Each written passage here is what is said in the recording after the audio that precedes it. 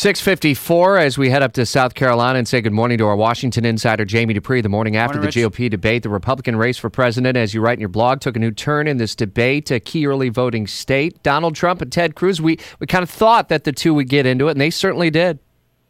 Yeah, they definitely did. Certainly, Cruz, I think, got the best of Trump in the back and forth over the birther issue yesterday. And frankly, I thought Trump was sort of surprised at how strongly that Cruz came on and how well he did in that. Later on, I think Trump got the best of Cruz when he invoked 9/11.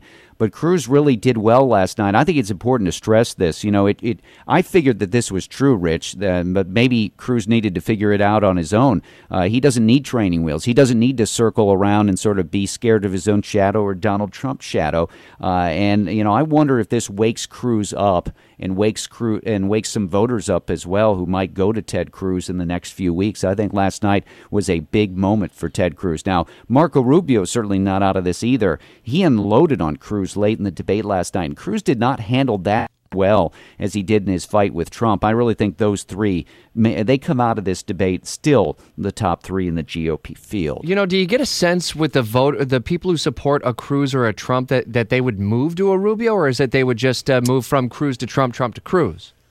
Yeah, I think you're more right on that. Though Rubio could pick up some of them, but I think Rubio's more apt to maybe get the Jeb and the Christie and the Kasich voters and others. Mm-hmm. But maybe some of those who are just sitting on the sidelines waiting to see.